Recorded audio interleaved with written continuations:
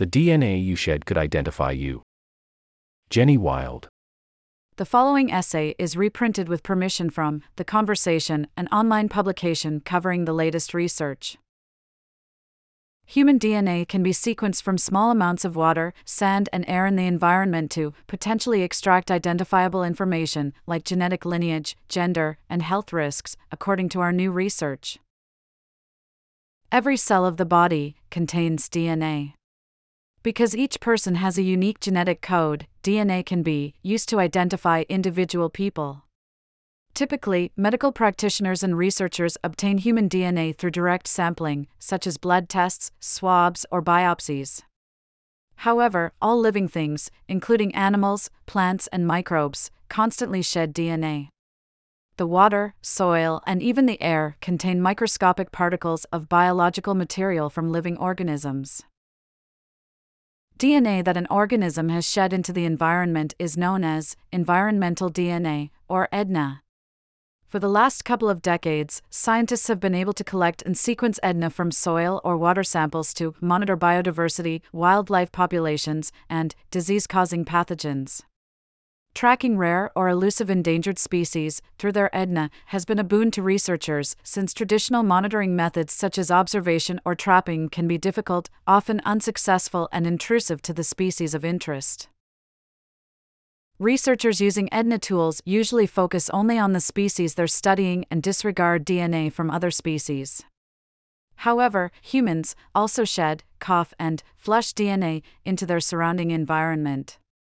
And as our team of geneticists, ecologists, and marine biologists in the Duffy Lab at the University of Florida found, signs of human life can be found everywhere, but in the most isolated locations.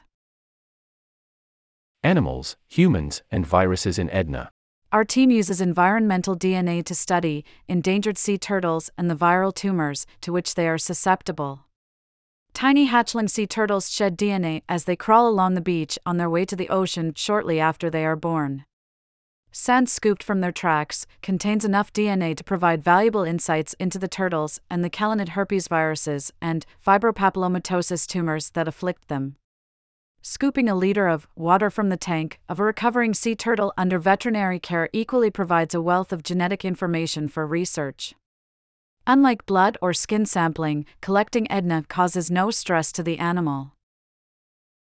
Genetic sequencing technology used to decode DNA has improved rapidly in recent years, and it is now possible to easily sequence the DNA of every organism in a sample from the environment.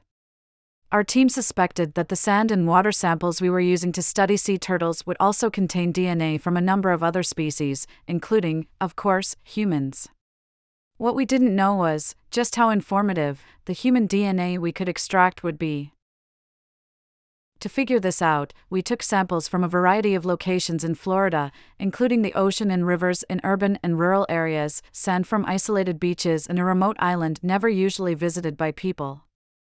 We found human DNA in all of those locations except the remote island, and these samples were high quality enough for analysis and sequencing. We also tested the technique in Ireland, tracing along a river that winds from a remote mountaintop, through small rural villages and into the sea at a larger town of 13,000 inhabitants. We found human DNA everywhere but in the remote mountain tributary where the river starts, far from human habitation. We also collected air samples from a room in our wildlife veterinary hospital in Florida. People who were present in the room gave us permission to take samples from the air. We recovered DNA matching the people, the animal patient, and common animal viruses present at the time of collection. Surprisingly, the human EDNA found in the local environment was intact enough for us to identify mutations associated with disease and to determine the genetic ancestry of people who live in the area.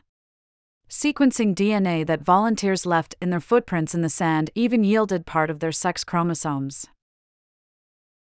Ethical implications of collecting human EDNA.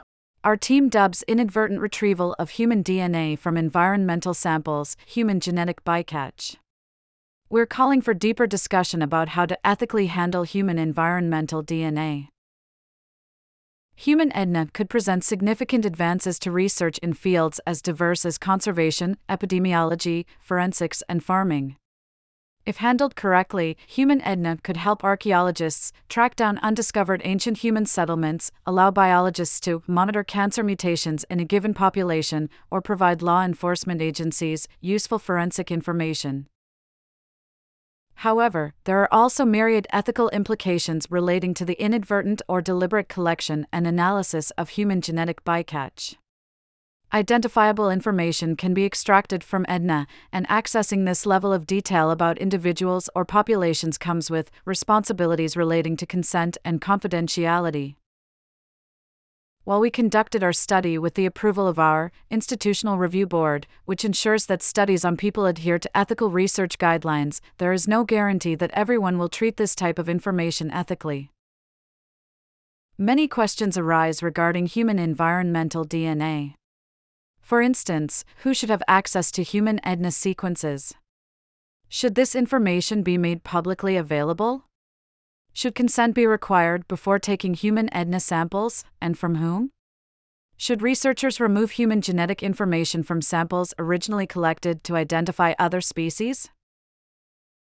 We believe it is vital to implement regulations that ensure collection, analysis, and data storage are carried out ethically and appropriately. Policymakers, scientific communities, and other stakeholders need to take human EDNA collection seriously and balance consent and privacy against the possible benefits of studying EDNA.